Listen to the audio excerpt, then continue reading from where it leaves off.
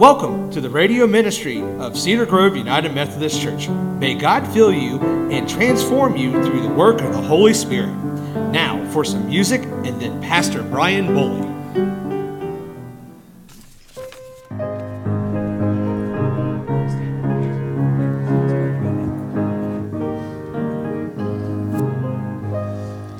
I love to tell the story of unseen things above, of Jesus and His glory, of Jesus and His love. I love to tell the story because I know 'tis true. It satisfies my longings as nothing else can do. I love to tell the story. 'Twill be my theme in glory to tell the old story of Jesus and His love. I love to tell the story, more wonderful it seems than all the golden fancies of all our golden dreams. I love to tell the story.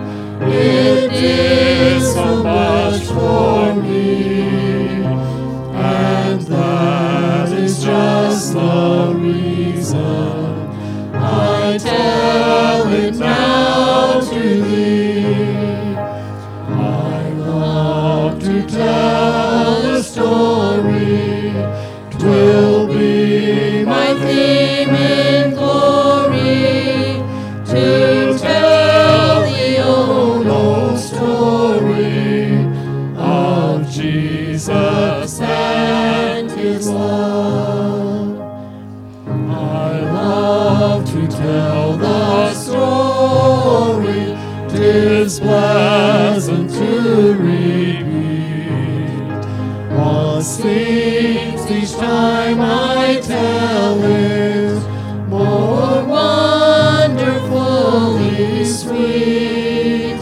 I love to tell the story, for some have never heard the message of salvation from God's unholy word. I love to tell the story. 'Twill be my theme in glory to tell the old story of Jesus and His love. I love to tell the story for those who know it best. Seek hungering and thirsting to hear it like the rest. And when in scenes of glory I sing the new song, 'twill be the old story that I have loved so long. I love to tell the story. 'Twill be my theme in glory to tell the old story of Jesus and His love.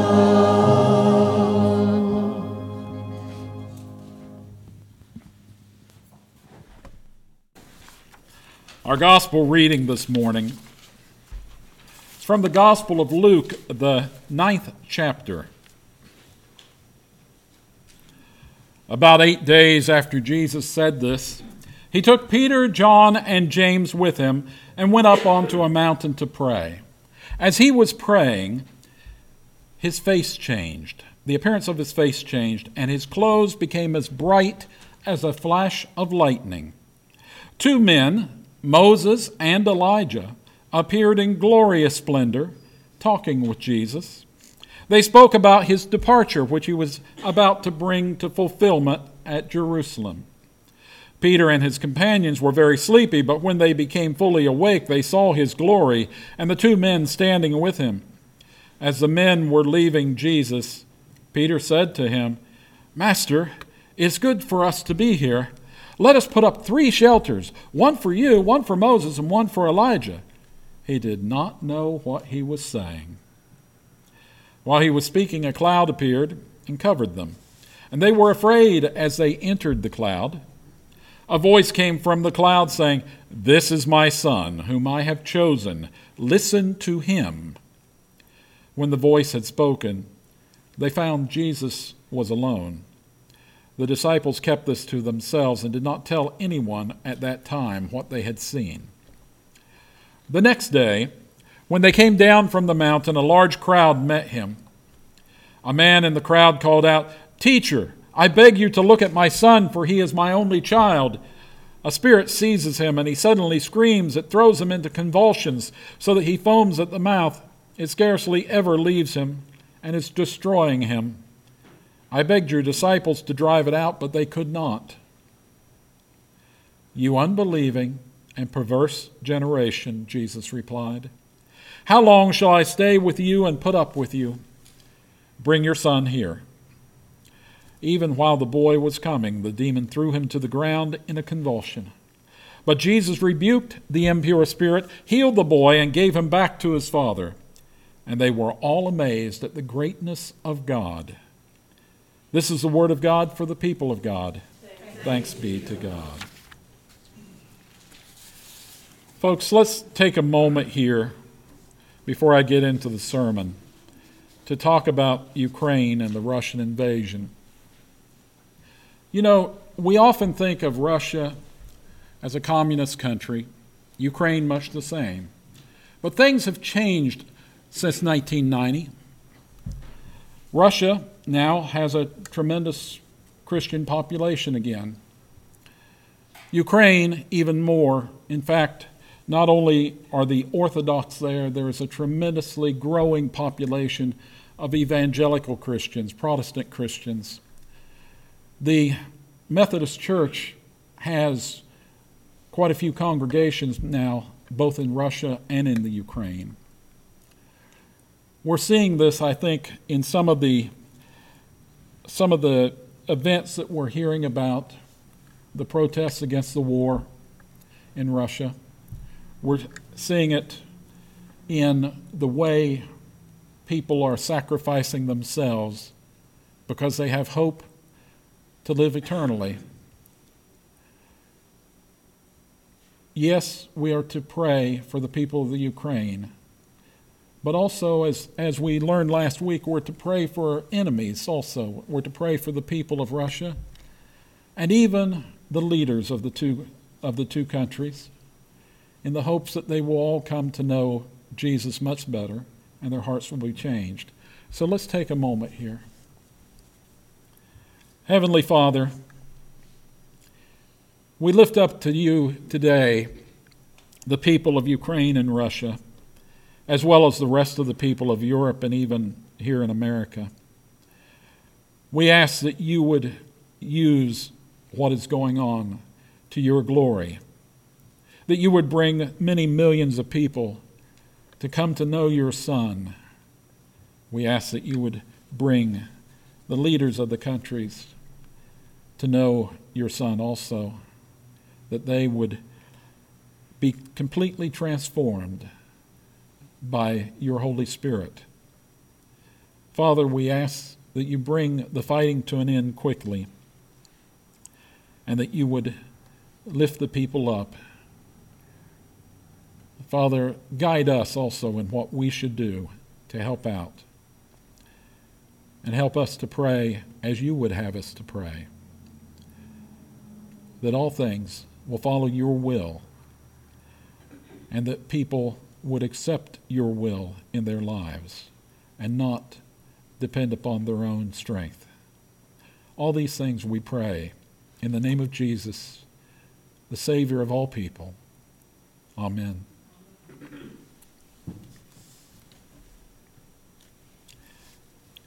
In the days of Moses, the people of Israel had escaped from the captivity in Egypt through God's miraculous intervention. They moved around for a while, and then they settled at the foot of a mountain, traditionally Mount Sinai in the Sinai Peninsula, but recent discoveries have led many of the people who study these things to point to a mountain in western Saudi Arabia because they have found a lot of artifacts there, which they did not find at Mount Sinai. But in any event, Moses went up on the mountain to speak to God. And God gave Moses the law on 2 tablets. The law expressed an agreement between God and the people of Israel. They would follow God's commands and God would protect them. And during this time on the mountain, Moses spoke with God directly. This much most people know. What is less well known is in our reading from Exodus today.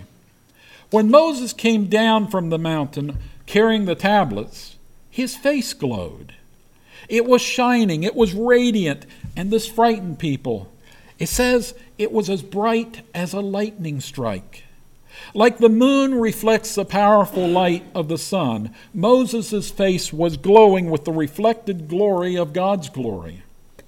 Even Moses' brother Aaron was frightened of Moses because of this glowing, radiant face.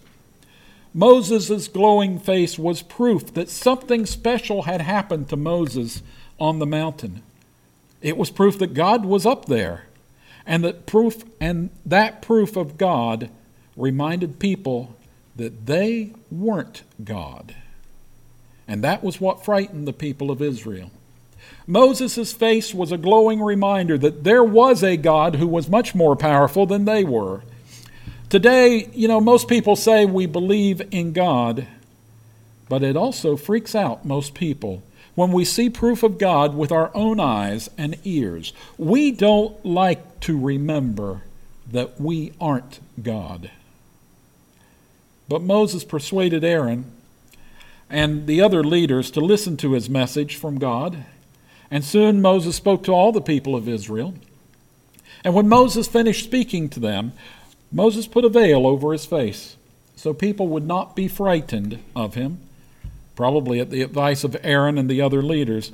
But whenever he went back up to the mountain and he entered the Lord's presence to speak with him, he removed the veil until he came back down. And when he came out and told the Israelites what he had been commanded, they saw that his face was radiant once more. And then Moses would put the veil back over his face until he went in to speak with the Lord again. Over the centuries, we still like to keep the veil over those who remind us of God. When we walk into a church, we prefer to sit in the back rows of the sanctuary because we sense that God is at the front, at the altar. We like to keep our distance from God. We prefer others pray. We prefer others read the Scripture.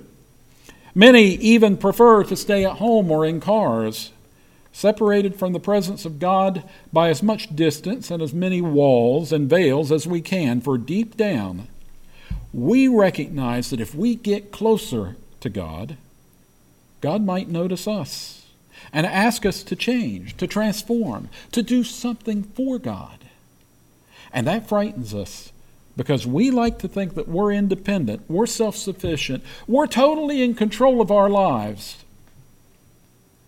Most of what we do in life, is a move to take control of our lives. Are there any control freaks out there? Coaches and teachers and movies tell us that to be famous, we must take control of our lives. And so we go and we get an education because we've been told that more knowledge means more money and a better understanding of the world around us. And we work harder because, more money means we can control more things. In older days, back at the time of the Israelites, people had more children because more children meant more hands to work the land and more food in our storehouses. Today, we invest in stocks and more education in land and businesses. We might even go into politics so we control the laws of the land we live in. And some, like Hitler and Vladimir Putin, even invade other countries so they can control more of the world. Because deep down, we believe that a larger bubble of control is just what we need to be totally in control of our lives. If we can just become more wealthy, more powerful, more knowledgeable, we'll be in total control of everything we need to be in control of. And we feel we must be in control. We even make sure we have good health insurance so we won't die. We must be in control. But we aren't. We are never in total control, are we? We're like people on a roller coaster. Who knows how to come back from death? Oh, we know how to get someone's heart beating again. Doctors study for years to gain this control and other control over life and death. But who knows how to come back from death after 2 nights and a day, the amount of time Jesus was dead? Who knows even how to restart their own heart? Unless Jesus returns soon, we all must face the fact that we have no idea how to live again after our heart stops beating and we fall asleep for the last time. We can't do it ourselves. Our idea that we are in control is only a foolish illusion, for we all fail when death approaches. The fear that Moses' glowing face gave the people of Israel was the fear of death.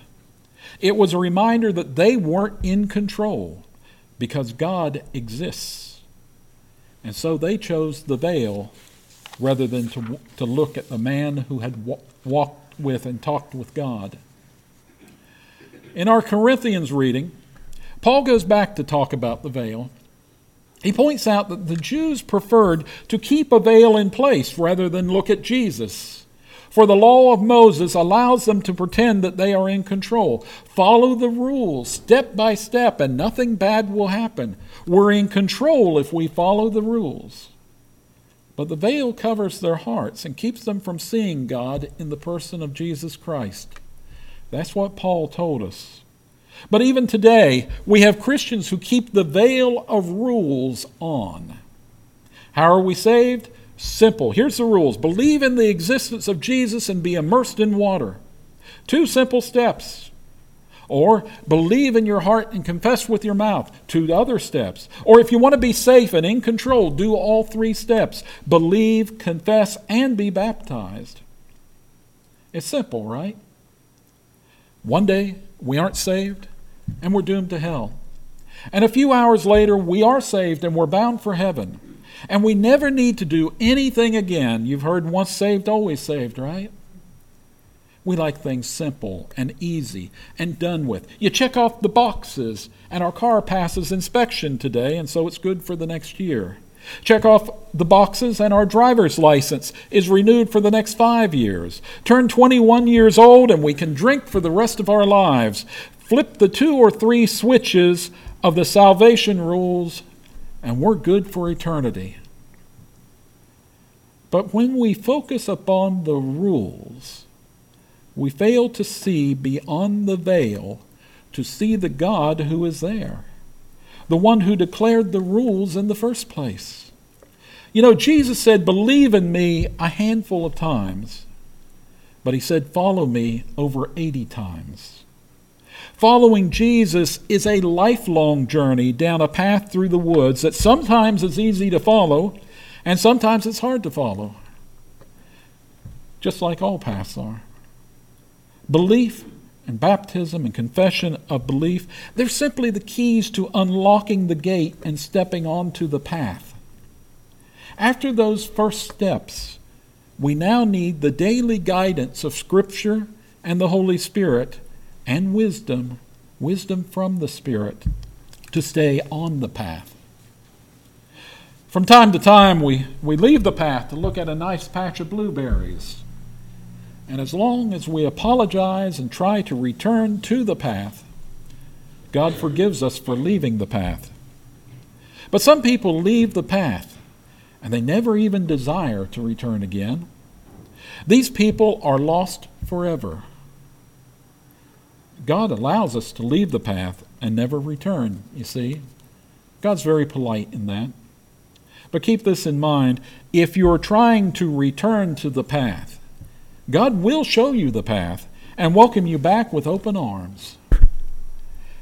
In our gospel reading today, Jesus led 3 of his disciples on a hike up to the top of Mount Hermon, that mountain in the back of the picture. It's the highest peak. It's located between northern Israel and Lebanon and Syria. It's today known as the Golan Heights. It was a long, hard climb up this particular path, and it was exhausting. And Jesus stopped at the top and began to pray. You see, a little over a week before, Jesus had asked his disciples who the crowd said he was. And some had said John the Baptist, who had recently been killed. And others said Elijah, the great prophet. And others said that Jesus was another one of the prophets. He then pressed them for who the disciples said he was. And Peter replied, God's Messiah, which meant that Peter thought Jesus would be a great leader and prophet sent by God to restore Israel's greatness.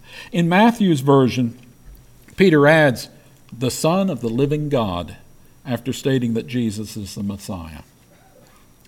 Jesus then predicted his death and told the disciples they must take up their cross daily and follow him. He did not say that this was a 2 or 3 quick-step process, but it was an ongoing process. He said to them all, whoever wants to be my disciple must deny themselves and take up their cross daily and follow me. For whoever wants to save their life will lose it, but whoever loses their life for me will save it. And it was 8 days later that Jesus, Peter, John, and James climbed the path up the mountain to pray. Now, as Jesus was praying at the top of the mountain, his face and his clothes began to glow brightly. Moses and Elijah appeared in glorious splendor, and they talked with Jesus about his departure, which would soon come at Jerusalem. Peter and the others were very sleepy, but when they saw this happening, they woke up. Peter got very excited. He wanted to put up 3 small temples for Jesus, Moses, and Elijah, not realizing that they were not equals. A cloud came and covered them. And a voice came from the cloud and said, this is my son whom I have chosen. Listen to him. And when the cloud passed on, Jesus was alone with the disciples. And asked by Jesus not to say anything, they kept the encounter secret until after the resurrection. I want you to notice that Jesus' face glowed, but unlike Moses, who glowed with a reflected glory, Jesus glowed with his own glory. In the book of Revelation, it's written that New Jerusalem will not need a sun or a moon, for it will have the light of God and Christ. Revelation 21:23 says, the city does not need the sun or the moon to shine on it, for the glory of God gives it light, and the Lamb is its lamp. Can you imagine this? What does it mean for us? What did it mean for Peter, James, and John, who saw Jesus' glory in the flesh on the mountain? Maybe it's best to simply recount what happened the next day in the valley nearby, near the mountain. The next day, when they came down from the mountain, a large crowd met them, and a man in the crowd called out, Teacher, I beg you to look at my son, because he convulses and foams at the mouth. I begged your disciples to drive it out, but they could not. And Jesus said, You unbelieving and perverse generation, how long shall I stay with you and put up with you? Bring your son here. The demon threw the son to the ground for a convulsion. Jesus rebuked the impure spirit, healed the boy, and gave him back to his father, and they were all amazed at the greatness of God. You'll notice that Jesus only took his 3 closest disciples up onto the mountain to see him as he was. Yes, Jesus had favorites. He didn't treat each of his disciples equally because he knew that they were each different. Peter was brash, but Peter wanted desperately to follow and be with Jesus all the time. John was more intellectual. And kind of towards the back there, you had Thomas, who took his time in understanding Jesus and what Jesus was capable of, never understanding till a week after the resurrection. Peter, James, and John, you see, they were the only ones that Jesus felt could handle seeing Jesus' glory on the mountain. And so they were the only ones invited that day. The next day, back in the valley, the job of daily ministry went on. There was a crowd and a child who needed healing. The crowd didn't ask what happened up on the mountain. The crowd didn't worry about those things. Instead, the crowd was most amazed that Jesus could heal a boy who was demon-possessed. You see, most people are only concerned with what Jesus can do for them, not with who Jesus is. But we must always remember who Jesus is. For Jesus is not a series of salvation rules, but a person to be followed. Jesus is not about a series of rules to be followed, but is a person who loves us more than anyone else has ever loved us. Jesus does not operate by a rule book where you pass or fail. But while he loves all of us intensely, some people have a closer relationship with Jesus than other people, and Jesus wants a still closer relationship with each of us. If we want to see his glory on the mountain up close, we need to spend more and more time with him in the valley. For otherwise, if we keep our distance like the crowd in the valley did, we can begin to lose sight of the long-term consequences of just who Jesus is. We can begin to see him as a wise man who lived long ago, as a doctor who somehow fooled those stupid ancestors of ours, as a mere political leader, and we can begin to believe that the purpose of the church is just to be wise, just to heal, just to get together, just to march for social justice. And forget that we've been sent by the Son of God to completely change the people of the world, to transform ourselves, to transform others, to be transfigured into something more than ordinary human beings. Without remembering the transfiguration of Jesus on the mountain, we can forget that there is more to life than climbing over the mountains and valleys of life. We can forget that there are important things about the world which we don't see in the valley of everyday life. We keep the veil in front of us when we stay in the valley. For example, we can forget that God is with us, Emmanuel. We can accept the amazing grace that God has given us as just everyday luck and chance, and worse yet, as our own doing. We can forget that beyond the veil, Jesus sits in heaven and will return. You know, Peter never ever forgot. Many years later in 2 Peter 1, he wrote, "For we did not follow cleverly devised stories when we told you about the coming of our Lord Jesus Christ in power, but we were eyewitnesses of his majesty." He received honor and glory from God the Father when the voice came to him from the majestic glory, saying, "This is my Son whom I love. With him I am well pleased." We ourselves heard this voice that came from heaven when we were with him on the sacred mountain. Peter never forgot who Jesus is and his glory. Pray that we never forget either. Cedar Grove United Methodist Church and Pastor Brian Boley would like to thank you for listening to last week's pre-recorded sermon. Join us live this Sunday morning at 10:30 a.m. and on Facebook. We are located on Route 47, a mile and a half east off I-77, just across from WVU Parkersburg campus. Donations may be mailed to Cedar Grove UMC, 168 Old Turnpike Road, Parkersburg, West Virginia, 26104. Or you can text the word GIVE to 1304-244-1903 or visit our website, cedargroveunitedmethodist.org, and click on the Give tab. This will bring up a form where you can determine how much you would like to give. Thank you, and God bless you in your life.